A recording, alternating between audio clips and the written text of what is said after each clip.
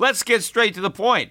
You want to grow your portfolio to deal with the rising cost of inflation, to pay off your debt or your mortgage, pretty much anything standing in the way of you and financial freedom, right? Well, with Yahoo Finance, you can get access to the news, data, and tools that you need in order to help you reach that financial freedom. And when it comes to your financial future, you think you've done it all. You've saved, you've researched, you've invested all that you can. And now you need to take those investments to the next level by using what every financial great uses. Yahoo Finance. For more than 25 years, Yahoo Finance has been the brand behind every great investor. They're the #1 finance destination, producing a holistic look at the financial news cycle, including breaking news, original perspectives, analyst ratings, independent research, customizable charts, and so much more. For comprehensive financial news and analysis, visit the brand behind every great investor, yahoofinance.com, the #1 financial destination. That's yahoofinance.com.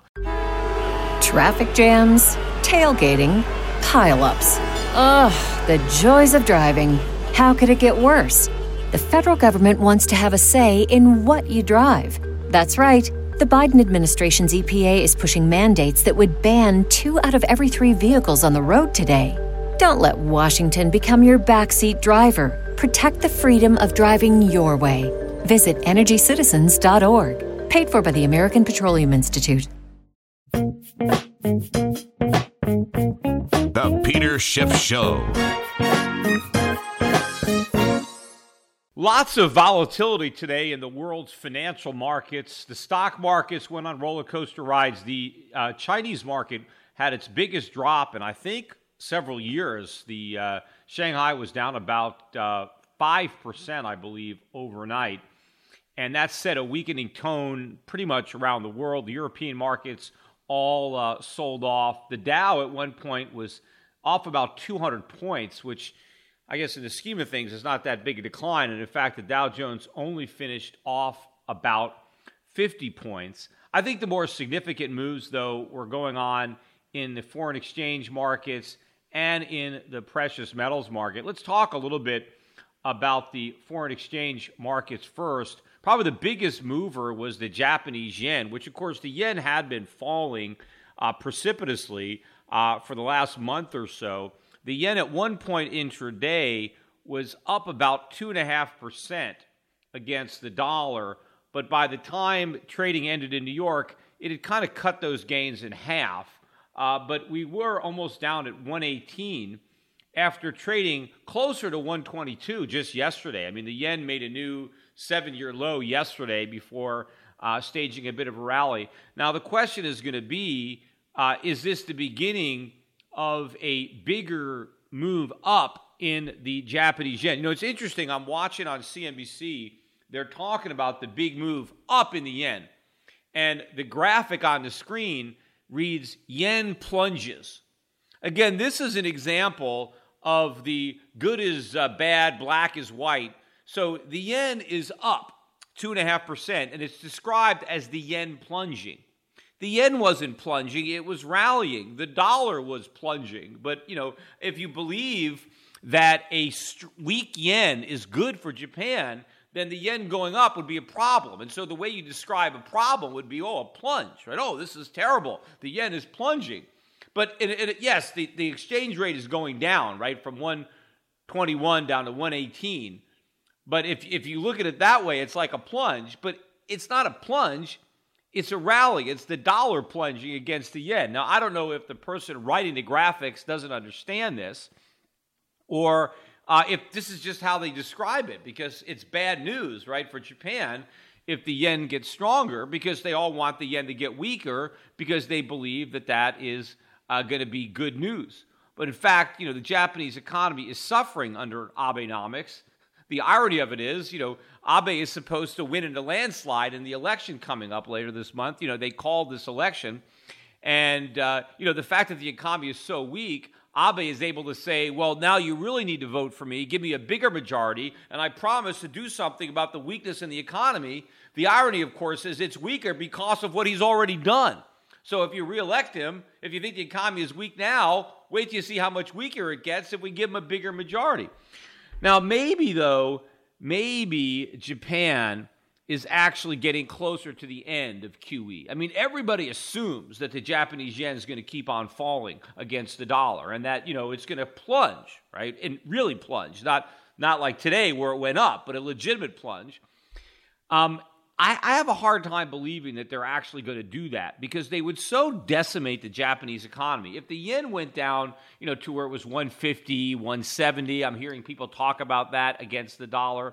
I mean, if the Japanese think the economy is bad now, where they get a load of how much worse it's going to be if you get that kind of drop in the value of your currency. And that would happen if the Japanese, continue on this, kamikaze monetary policy. So what would surprise a lot of people would be if the Japanese end up winding the stimulus down, even, or winding the QE down, even if Abe gains a bigger majority, that he won't pursue this policy. He might try more structural reforms that might actually bear fruit as opposed to just trying to debase the yen, because they've already debased it a lot and the results have not been good, right? They've actually been the opposite of good. But we'll see if this move that we got overnight is the beginning of a bigger move up in the yen.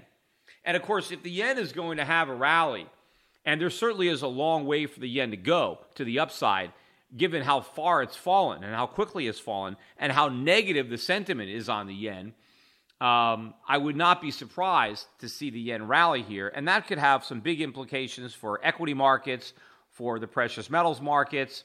And also, before I get to that, in talking about the euro was also quite a bit stronger today. It finished off the highs, about 123 and 3/4, 1.237 or so. I saw the euro at one point well above 124. I mean, the high was maybe like 124 and a half or 124 and a quarter or something like that it got up to. But the dollar was weak across the board. It could have been weaker, but it was weak. And it's fallen out for the last couple of days against the euro. The other trade that everybody is taking part in, is the short euro trade. So you've got another situation where everybody is on the same side of the boat because everybody is sure that Europe is going to do QE next year, that they're going to be buying sovereign debt. Again, I wouldn't count on that happening because not only is Germany very much against that kind of a QE program, but Switzerland, and I haven't even discussed this angle yet, but Switzerland is probably going to be a big factor in maybe preventing Europe from doing full-blown QE. Because remember, they just voted down the Save Our Swiss Gold initiative. And the Swiss Central Bank and the Swiss government really cooperated. They had a full-court press to convince Swiss voters how dumb it would be to actually back their currency by gold instead of euros, right? Well, now that they've done that, now that they've led the charge for backing the Swiss franc with the euro, the last thing they want is the euro to go over the edge of a cliff, because then the Swiss franc has to go over the same cliff. So the one country that probably would be even more opposed to QE in Europe than Germany is Switzerland. Because if Europe launches full-blown QE, imagine how many euros and how many European bonds the Swiss government is going to have to buy. The Swiss National Bank, they've already ballooned their balance sheet. They'd have to balloon it even more. So I think the Swiss can influence a lot of pressure, and they have a lot of cards here. Because if they abandon their peg, that's going to be very problematic for the euro. So it might be that they could say, look, we've got your back here. We convinced our people not to vote for gold backing. Instead, we're married to the euro, and you're going to behave, and you can't go out and do QE because then we're going to want a divorce. And so if Switzerland joins some of the stronger Eurozone countries, because basically Switzerland is now a member of the Eurozone. I mean, forget about it. They might as well be there. Switzerland might as well be in the euro because de facto they have the euro. But they also have a lot of say then in European monetary policy. And the last thing they want to do is have to monetize their share of Eurozone QE. So it's very possible that Japan winds down its QE program and that Europe never launches it. But that America, rather than being the one country that's not doing it, is the only country that is. Because, again, all the economic data, just throw out the GDP numbers and the jobs numbers, which I think are going to turn. Look at all the other economic data that's been coming out. It's been horrible. I got an article about that on the Europac website today. If you haven't read it, check it out. It's called Data-Driven or Driven Data. But read that article, and I really highlight some of the really bad economic news that has come out in the last few weeks that really hasn't gotten any press. It's all been overshadowed by GDP and jobs. But all of this data is extremely negative. And I think the jobs data and the GDP data is more backward-looking and more a reflection of optimism that is, in fact, unwarranted. And when the bloom comes off this recovery rose, I think you're going to see some strong reversals in GDP and the jobs data. But the people who are just looking in that rearview mirror and they think the coast is clear, they're about to go over the edge of a cliff. But let's get to the precious metals market. Gold was up almost $30 by the close. In fact, intraday, I think I saw it as high as maybe up 35. A very strong day in gold. Silver also up better than, I think, 70 cents on the day. Gold and silver stocks, of course, very, very strong. Gold, this is the highest close since, I think, late October. We actually closed above the high that we achieved the big reversal day when the Swiss voted down the Save Our Swiss Gold initiative, and where you had like a $50-day reversal in gold where it was way down and then way up. We closed above that peak. So very strong day. In fact, interestingly enough, even as the Dow Jones recovered 3/4 of its losses from earlier in the morning, the gold market barely surrendered its gains. I mean, it gave up a little bit from the highs, but it held on to the lion's share of its gains. So even as the stock market rallied back, the gold market didn't sell off. So it had a very, very strong day. We'll see how it trades later in the week if it can build on this momentum. And also, again, the Dow, will the Dow continue? There was a lot of the buy the dip mentality in the Dow. It's still there. In fact, the Russell 2000, which was down sharply in the morning, right? That had the biggest volatility. The Russell 2000 was down about 15 points, and it closed up 20 points. Huge, huge rally, 35-point intraday rally. Lots of buying on the dips. In fact, this morning, the Russell 2000 was back negative for the year. Negative for the year, which meant it performed worse than gold. Gold is up, I forget the exact percentage, maybe 1 or 2% on the year. So as of this morning, the gold market was outperforming small cap U.S. stocks. Now, who would have thought that, right? With all the publicity. I was on Fox Business last week. You can see the interview on my YouTube channel, Shift Report. But I was on the show, and one of the women that I was talking to mentioned, she said, well, given what a horrible year gold has had this year, right? She says a horrible year. And I had to point out that, well, it's not a horrible year. It's basically unchanged. I mean, is that horrible? I mean, flat?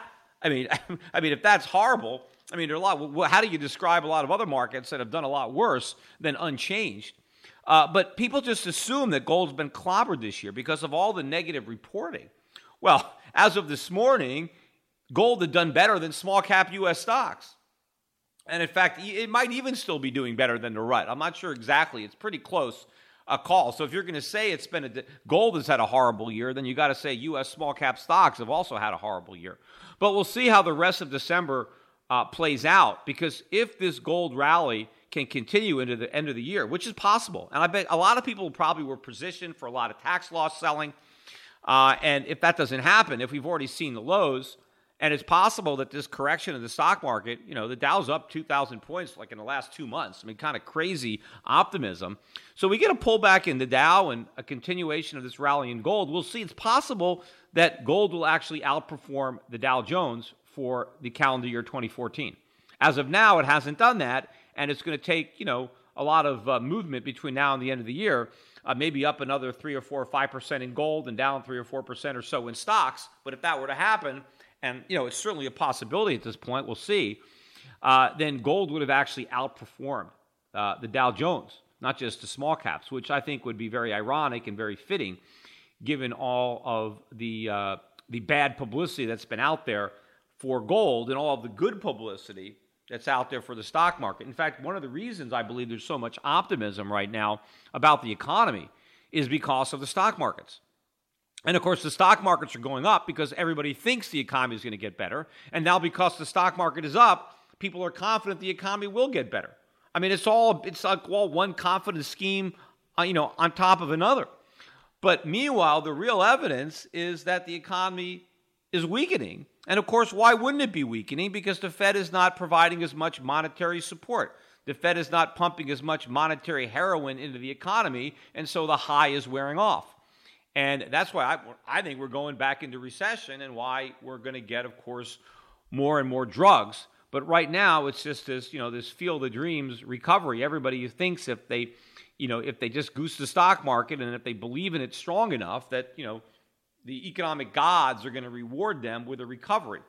But, it's not going to happen. I mean, the things that we're doing, money printing, regulating, all the things that the U.S. government is doing, these are not the things that you can build a solid recovery on, that you can build a solid economy on. I mean, you can inflate a bubble with this type of activity, and that's exactly what they've done. But we all know what happens to bubbles. They all burst, and of course, we all also know that nobody ever recognizes them in the mainstream until after they burst. Also an interesting piece of data that came out, or two data points, and I tweeted about this, actually. If you're not following me on Twitter, you might want to do that.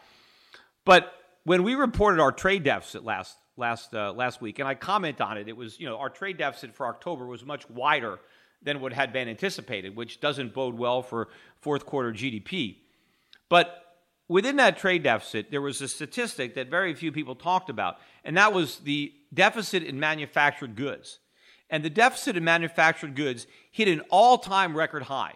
So our deficit in manufactured goods, meaning the number of manufactured goods we import versus what we export, was at the highest it's ever been in the history of the country.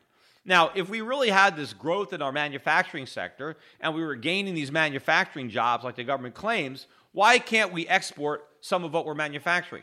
Or why can't we manufacture some stuff and then consume it ourselves instead of having to import what other people manufacture? So we had the biggest deficit in manufactured goods. And, of course, manufacturing is really the hallmark of an industrial economy, of a developing economy, is the ability to manufacture. We had our biggest deficit. But the media, the day that trade deficit came out, also the day that the jobs numbers came out, all the articles were about the strength of the U.S. economy, how strong the U.S. economy is. Meanwhile, the other day, China reported its biggest trade surplus ever. Biggest trade surplus in history. Big jump. And it happened, and their imports went down a lot, right? But their trade surplus expanded. And all the articles describing this were the Chinese economy is weakening. The Chinese economy is weakening. Why? So their surplus is getting bigger, and that's described as a weakening economy. Our deficit gets bigger, and that's described as a strength of the economy. Again, this is a bizarro world of, black is white, good is bad. I mean, how is that bad that their surplus hit a record? Now, they said, well, their imports are down, so the economy is weak. They're not importing as much stuff. Well, maybe they don't need to import as much stuff because their economy is so strong, they can produce more of what they need themselves, and they don't have to import it from somebody else. They have a surplus, so they're able to pay for all the things they do need, but if they're so productive that they don't need to import as much, that is a hallmark of economic strength. And, of course, one of the reasons that their imports were down is because they import a lot of oil. Well, oil prices are down, so they don't have to spend as much money on importing oil. So why does that mean that the economy is weak? Look, the fact of the matter is, as the Chinese produce more, the Chinese will consume more. They're going to consume their own production. They're going to start consuming a lot of the things that they're shipping over to America. And I think the Chinese economy, when the Chinese citizens can start to buy all that stuff, that's going to be indicative of strength in the Chinese economy. When they stop exporting all that stuff to Americans and just consume it themselves. But is that going to mean, the Chinese economy is weakening? No. It's going to be the U.S. economy that's collapsing when we're no longer propped up by Chinese products, where the Chinese no longer lend us so much money. But again, it's interesting. It's the same idea that the yen is plunging when it's going up. China reports a record surplus, and that's bad news. Their economy is weak. We report a record deficit, and the U.S. economy is strong. Jim Cramer, oh, it's a miracle. We have an economic miracle. Other people ought to emulate our economic miracle. A miracle of a record trade deficit, right? I mean, so China had an A, and now they get an A+, and we have an F, and now we got an F-, and somehow we're the model student. Everybody ought to copy our study habits, and they ought to cheat off of us when they have an exam because, we got this F-. This stuff is all completely ridiculous. But of course, when, what's that expression? Who the gods would destroy, they first made mad, right? And certainly, we're a world gone mad when it comes to understanding of economics and how the markets are reacting to the news that's out there. But in the end, this is all going to end badly for the people who are caught up in it, for the people who can't see the forest for the trees, the people who are thinking straight, who are investing properly, who understand the big picture. Their patience will be rewarded. Today's financial advisors behave like pro wrestling TV commentators. They scream that the recovery is strong, debt is manageable, inflation is low, and that the Federal Reserve has everything under control. They may be oblivious, but the danger is real. Looking beyond the media hype can open a world of broader investing ideas. Euro Pacific Capital is a registered investment advisor that offers stock-focused wealth management services that closely follow the strategy of our founder and CEO, Peter Schiff. We concentrate on those countries that are more closely in tune with Peter's vision of how capitalism is supposed to work. And these investments are not hard to find, provided you know where to look. Isn't it time you change the channel and let Euro Pacific put a little reality back into your portfolio? If you live in the United States and have $25,000 or more to invest, call 800-727-7922. That's 800-727-7922. Non-U.S. residents access similar strategies through Euro Pacific Bank at europacbank.com. Euro Pacific Capital and Euro Pacific Bank are affiliated companies.